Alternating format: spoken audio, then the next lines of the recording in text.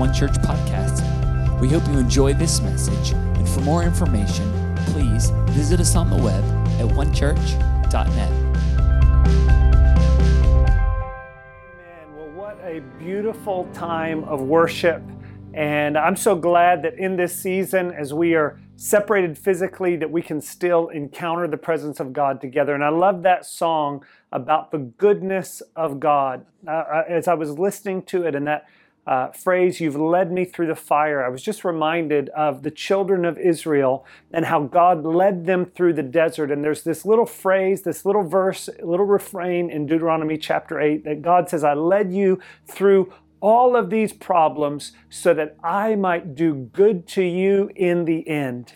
And I believe that's true for every single one of us. I believe that's true in the season that we find ourselves in now. Although we're facing difficulty, the truth is that God's plan for us is still good. He's working all things together for our good. So in the presence of God and worship, we are reminded of that. And I'm so glad that you have joined us today. Again, for those of you who are guests joining us, we are so glad that you are with us. And for those of you who are part of our One Church family, it is so good to be with you, to be back with you, because most of you know I've been on a summer sabbatical. I've been out of the mix for a number of weeks this summer. Jennifer and I and the kids have just been enjoying a time of rest and refreshment and just feeling revived, renewed. And so I'm so glad to be getting back into the mix. And before I get into the message that I feel God's given me today, first of all, I just want to say a big thank you. Thank you specifically to each and every one of you, but specifically to our leaders that over these last number of weeks have just led the charge, have cared for one another, led the church so well. Nate and Steph in particular, the elders team, the staff team, every one of you that are gathering together in house churches, leading and facilitating in this unique season. Thank you, thank you, thank you so much. And so I just want to say thank you, first of all. And secondly, I want to say I miss you. I miss you all so much. And it's true what they say, that absence makes the heart grow fonder. And so we are missing you all. This week marks 4 months that we have not been physically together as a church family in the way that we are used to. And who would have ever imagined 4 months that we would be meeting in this way? But it's been so good to hear the reports of people gathering together in house churches, opening up their homes, having neighbors over, eating together, opening up the Word together, tuning in online together, praying for one another, caring for one another. And I really believe that the church is shining in this season. And so I'm so glad just to be a part of this church family. I'm so excited about what God is doing, and just glad to be together with you today. And that's really springboards into what I want to talk to you about today. I want to speak to you a message that I'm calling "We're All in This Together." We're all in this together. If you have your Bible, you can grab it and turn with me to Psalm 133. But that phrase, "we're in this together," we're all in this together, has kind of become a cultural mantra in this moment. You hear it from the government, you hear it from businesses as kind of a marketing term. You hear it from so many because there is, of course, a feeling of isolation, a feeling of separation. And so there is the mantra, the reminder that we're all in this together. Yet at the same time, you can't help but feel that that mantra is actually a very shallow veneer of togetherness, because it doesn't go very far before we see the disunity, we see the relational disconnection beginning to come to the surface again. And I believe that's ultimately because every form of togetherness that is not rooted in Jesus Christ is ultimately a shallow point of togetherness, a shallow place of togetherness. And ultimately, every single one of us longs for that sense of togetherness. We long for community. I believe, first of all, because we're made in the image of a communal, relational God. The Bible says in the book of Genesis that when God made us, He said, let us make man in our image. And so we are made in the image of a relational God. We are not made to be alone. The creation story records the first thing in all of creation that was not good is God said it's not good for mankind to be alone. And I know for many of us in this time of distancing, we can allow the distance to become a disconnection in relationship from one another. And God has not made us and meant for us to be disconnected. And I want to encourage you again to be intentional about togetherness. Be intentional in this season to invest into relationships. There was a book that came out a number of years ago that pointed out what the Scripture has told us for thousands of years. And the book was called Bowling Alone. The author, Robert Putnam, pointed out how through our recent history, American history, there has been a decline of community, a dissolving of the fabric of community, and that people are increasingly isolated. There is a difference between being in solitude, which God calls us into at times. Jesus often would retreat away from the crowd in order to be with the Father so that He could re-engage in a healthy way. So solitude is needed, but isolation ultimately will kill us, because we're not made for isolation. And Robert Putnam in this book talks about how people used to go to the community pool. Now they all have their own home pool. People used to go to the theater on a Friday night. Now everybody has their own home theater. And not only that, but now everybody's got their own little device. So the whole family is watching their own show alone, no longer together. He talks about how people used to bowl in a bowling league, but now they're bowling alone. Thus the title of his book. And again, that's only reiterating what Scripture has told us for thousands of years, that it is not good for man to be alone. And David says that in Psalm 133, and that's what I want to pick up with today. If you have your Bible, you can look on with us. I know some of you are gathered in house church today. I know some of you are watching with your family. Maybe some of you are just watching on your own or listening.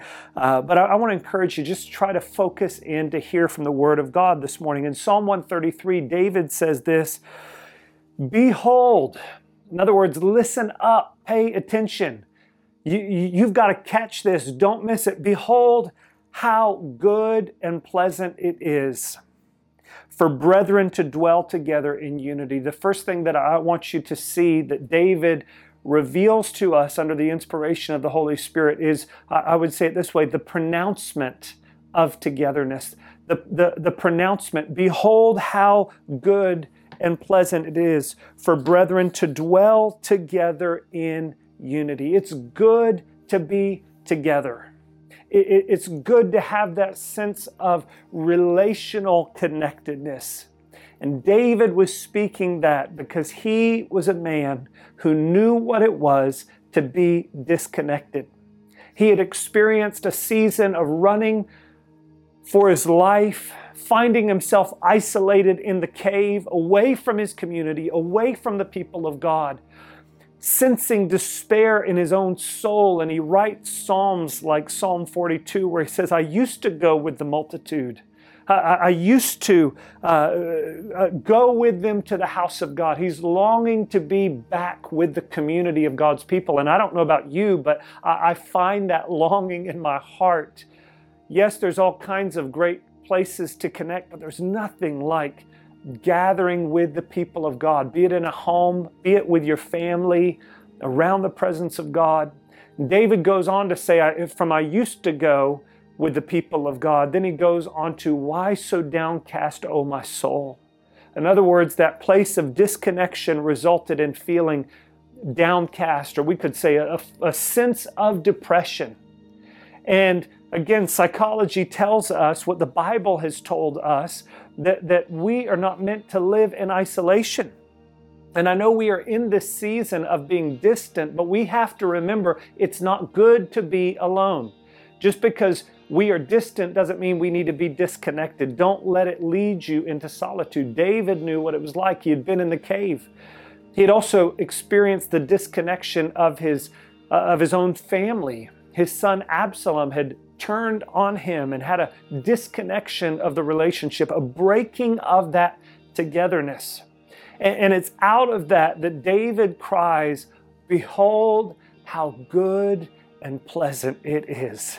It is good and it is pleasant when there is a sense of togetherness, community. It's what the Bible in the New Testament calls fellowship. Fellowship is not just hanging out, it's a spiritual quality that we are gathered together in the presence of God. And the reality is that oftentimes community and relationship and that sense of togetherness is kind of like our health. Our community can be like our health. We don't know what we have until it's gone.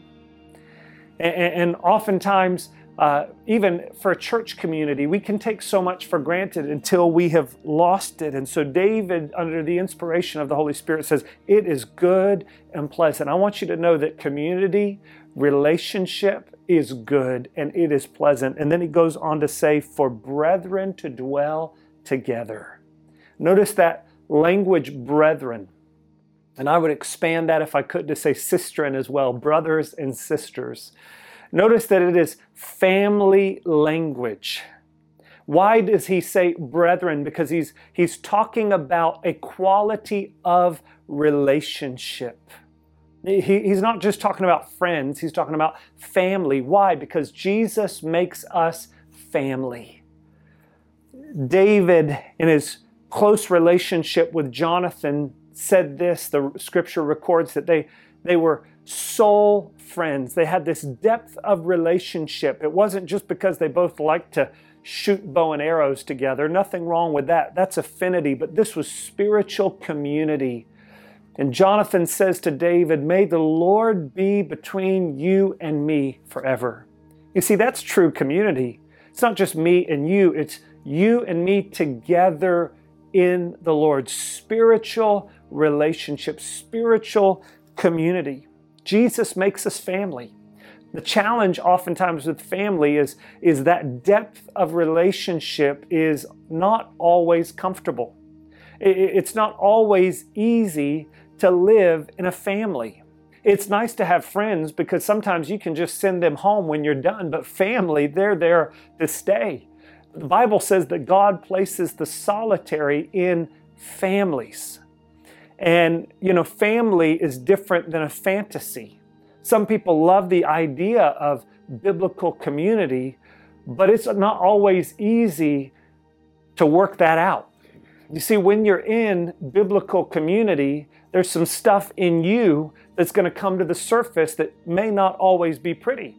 There's some things that are going to annoy you about other people, maybe in the way that they handle circumstances, maybe the culture that they bring into the house, maybe the way they raise their kids, maybe the political perspectives that they have. But we are family in Christ. And here's the reality is family is the relationships that you didn't choose. God chose them for you. And the Apostle Paul says that God places the members of the body as He chooses. This relationship of church family is not just because we all happen to show up at the same place on the same time every Sunday. It's because it's a spiritual quality that God has joined us and knit us together. And it's not always easy, but it is good. It is good. And I believe a danger is that we can have a fantasy of relationship rather than the reality of it, because fantasy is easier than reality. That's a danger even in this season of church online. You can just say, well, I'm going to tune into another church, or I'll just kind of, get this preacher and I'll have this, worship, and I'll have this teaching. And I love hearing from the broader voice of the body of Christ. But the reality is that God's placed you and I together. And we are more together as a church, a local church community, than we are just with anybody in the body of Christ. You see, it's great to glean from other people, but we grow where God has put us. And when we grow together, the local family that we have as a church family here in One Church Park District, we are the ones that will encourage one another, challenge one another, help one another. And so it's so important that we have this family. Behold how good and pleasant it is where brethren dwell together. Brothers sometimes fight. I've got some brothers. We sometimes fight, but at the end of the day, there's nothing like a brother. And so the first thing that I want you to see is the pronouncement of unity. It is good to be in community together, the pronouncement of togetherness.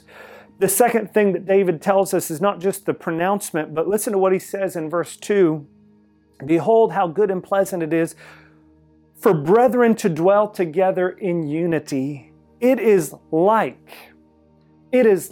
he's drawing a picture now. The first thing I want you to see is the pronouncement of togetherness. The second thing I want you to see is the pictures of togetherness. You see, a picture helps us to see what we cannot see with our natural eye. You can't see the quality of togetherness. You can't see the benefits of togetherness. And so David draws a picture by saying it is like, and then he gives us two pictures. The first thing he says is, it is like the precious oil. He's speaking in the context of God's people in the Old Testament, the Hebrew people that understood the Hebrew culture. And this was the oil that was poured on the priest. He says it was running down on the beard of Aaron. In order for Aaron to go from just being Moses' brother to becoming the priest, there was an oil that was poured down on his head. And when that oil was poured on his head, it was a sign of the presence of God. It was the demonstration of his distinctiveness, that he wasn't like everybody else. He's distinct. And he says it's like that oil that makes us distinct from the world. And when that oil was poured onto Aaron's head, there was a beautiful aroma that would fill the whole room. And I want you to know this, there is an aroma to togetherness.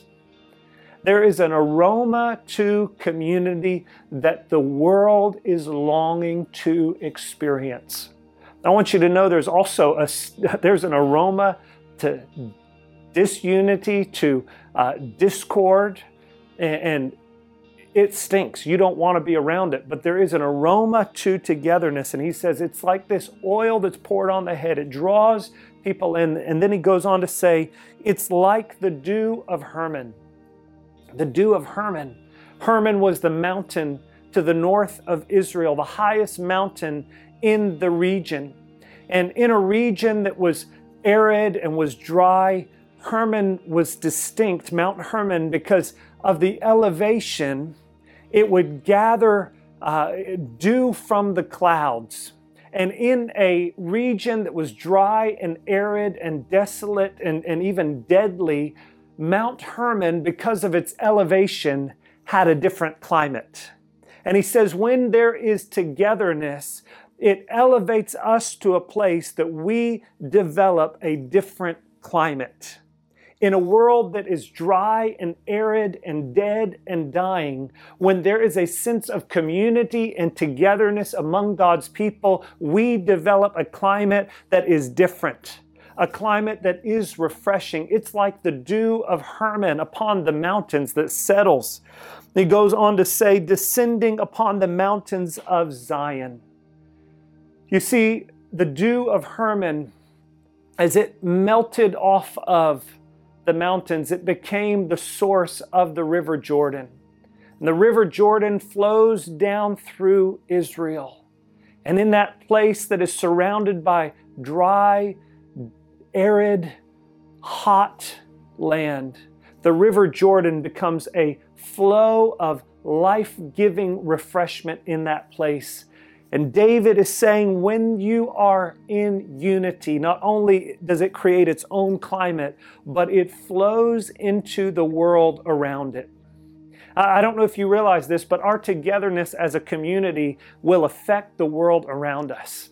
when we are loving and caring and encouraging one another, it flows out. Let me say it this way, it leaks out.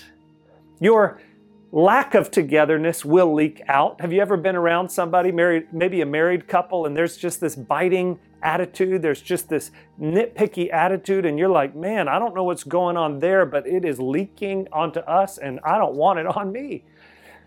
We've all experienced that, but the same is true when there is unity, when there is togetherness, when there is community, when God's people are in relationship, it becomes a life-giving river to the world around us.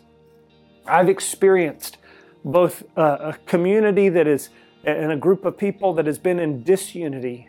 And I've also experienced a group of people that were in unity. I remember when I graduated college, my first job was actually working for the college that I graduated from. And I was working, it was a Christian school, and I was working with pastors in the area trying to raise support and involvement for the school. And my job was to go around and really to raise money from the churches, but I would host events for the local pastors.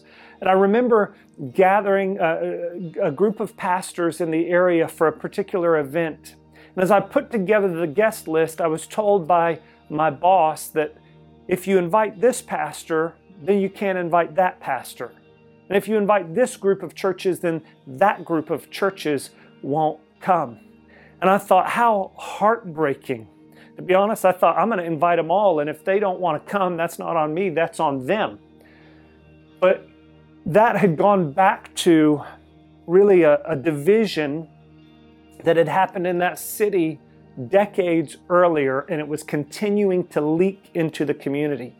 I remember even Jennifer at cosmetology school at the time heard people that weren't even a part of church, didn't even call themselves Christians, but they were aware of what had happened. Why? Because it will leak into the world around us. But likewise, unity will affect the world around us. Togetherness, community becomes attractive to the world around us. You want to blow the minds of the world around us? Just love people that don't look like you, don't vote like you, don't talk like you, but love them as a brother and a sister in Jesus Christ. Don't just stick to your little circle of sameness. We're called to be a fellowship of difference, joined together under the name of Jesus Christ.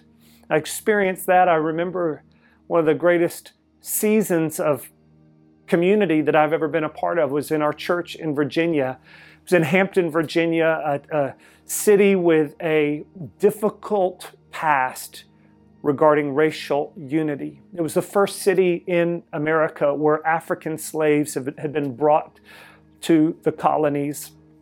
There was all kinds of historical challenges that were just under the surface, but the church that we were in was a beautiful expression of unity across racial lines. And it was this diverse community that it was almost hard to put your finger on what is the predominant culture, because it wasn't just a white culture or a black culture, it was a kingdom culture. And it became attractive to the world around us. In fact, my dad, as the pastor at the time, was approached by government leaders in the area saying, please help us solve these issues in our community. We're taking our cue from you. Why?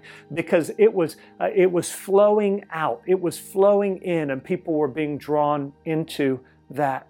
And I want you to know that wasn't because of some, strategy for reconciliation alone. It was ultimately born out of a heart of love that had been transformed by God, where we began to love people that were not like us.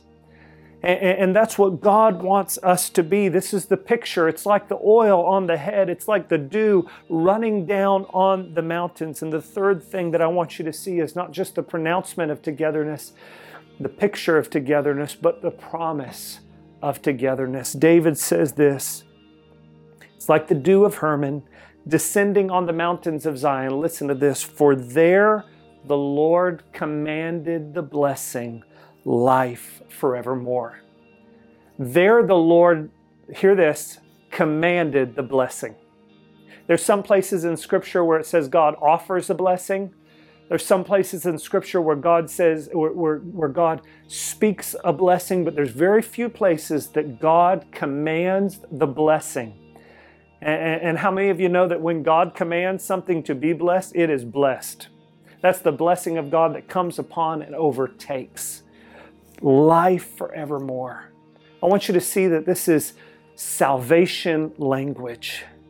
This is not just a nice idea. Life forevermore, eternal life, abundant life. What Jesus came to offer us is experienced in the context of togetherness, of community. You see, just as Israel, that land in the Middle East, was promised to Abraham and his descendants as a place of blessing, what was promised to them is now available to us through Jesus Christ. The church of Jesus Christ, as imperfect as it is, as difficult as it is, as sometimes flawed as it is the place where God commands the blessing, the people of God, the community of God. God doesn't have an only child. He has a family. He's building a family, and He's invited us to be a part of it. And you'll never experience the fullness of God's blessing outside of the family of God. And I want to encourage you in this season that is difficult. Perhaps you feel dry spiritually. Perhaps you feel like you're in a desert place spiritually. I want to encourage you, don't let the distance create disconnection, because disconnection will produce death. And Jesus didn't come so that we could die. He came to give us life, and life to the full. And so even as you're watching this today, I know perhaps you may be on your own. I want to encourage you to reach out to other people. I want to encourage you, as we are in this season of distancing, to maintain the rhythms of relationships. You know, we've made it clear church isn't a place we go. Church is a community, but community and relationships require rhythms. I want to encourage you, keep Sunday as what the Scripture calls the Lord's Day. I love how John, I believe it's in the book of Revelation, he says, I was on the Isle of Patmos. I'm away from the church. I'm isolated. I'm on my own. But he says, I was in the Spirit on the Lord's Day. In other words, I'm disconnected physically, or I'm distant physically, but I'm not disconnected. I'm together with the Spirit. I want to encourage you, just practically speaking, keep the Lord's Day. Don't allow everything else to crowd out your schedule. Keep the rhythms of relationships. Gather on Sunday. Tune in for church online. Invite people out. Go out, I know there's all kinds of restrictions, but go out to the park. Sit 6 feet apart. Bring a picnic basket. Everybody bring your own basket. BYOB, but make relationships, make community a priority. Keep Jesus in the center of your relationships. God's plan for community is a lot more than a couple of people just hanging out for a pool party. As great as that is, there needs to be an aspect of spiritual life. Pray for one another, care for one another, invest in relationships. I've been so encouraged as I've heard about some of you meeting the needs of other people, visiting other people, praying for other people. And I believe that as we live in this place of distant but not disconnected, that we're going to experience the life of God. And so I want to pray for you wherever you're at. And again, maybe you feel alone. Maybe you feel isolated. Let me give you some good news. The Bible says this, that there is a friend who sticks closer than a brother, Jesus Christ. And He said He will never leave you or forsake you. And you may feel away from everybody else, as the Scripture says, though my father and mother forsake me, you'll never forsake me. And so you may feel isolated, but you are not alone. The presence of God is with you. And I want to pray today that God would bring you into this community of togetherness, this fellowship of difference, as flawed and challenging as sometimes family life is, but that we would experience a little bit of heaven on earth. And so, Father, I thank you right now for every person that's watching this. God, I thank you, Lord, for the single people. I thank you for the married people. I thank you, Lord, for those with children, God, perhaps those that are empty nesters, Lord, whatever season of life they're in, God, thank you, Lord, that you've not called us to be disconnected. And Lord, I pray right now that there would be this sense of togetherness in the Spirit. I pray, Lord, that you would be with us, that our community would be much deeper than just gathering in a place on a certain day, but Lord, that it would be in the Spirit. But Father, that we would cultivate that. Lord, if there's relationships that we are allowing to drift, God, I pray you'd speak to us about those relationships and let our church community draw together as you are our good shepherd. Gather your flock that you might feed us and care for us so that you will do good to us in the end. I thank you for that, Lord, today. In Jesus' name, amen. Amen. Well, thank you all so much for joining us online today. And I want to encourage you, don't just leave the Word here. Take time to meditate on the Word. If you're gathered in a house church gathering, take some time, talk with one another, find out how everybody's doing. Maybe some people have felt isolated. Pray for one another, care for one another. Find out if there's people in need and talk about how you as a community can meet that need. If you're by yourself, why don't you pick up the phone after the service is over? Reach out to somebody in our church community. We're here for you, to love you and care for you. And I'm so glad that we are together. It is good and pleasant to be together in Jesus' name. Thanks so much for joining us. We'll look forward to talking to you soon.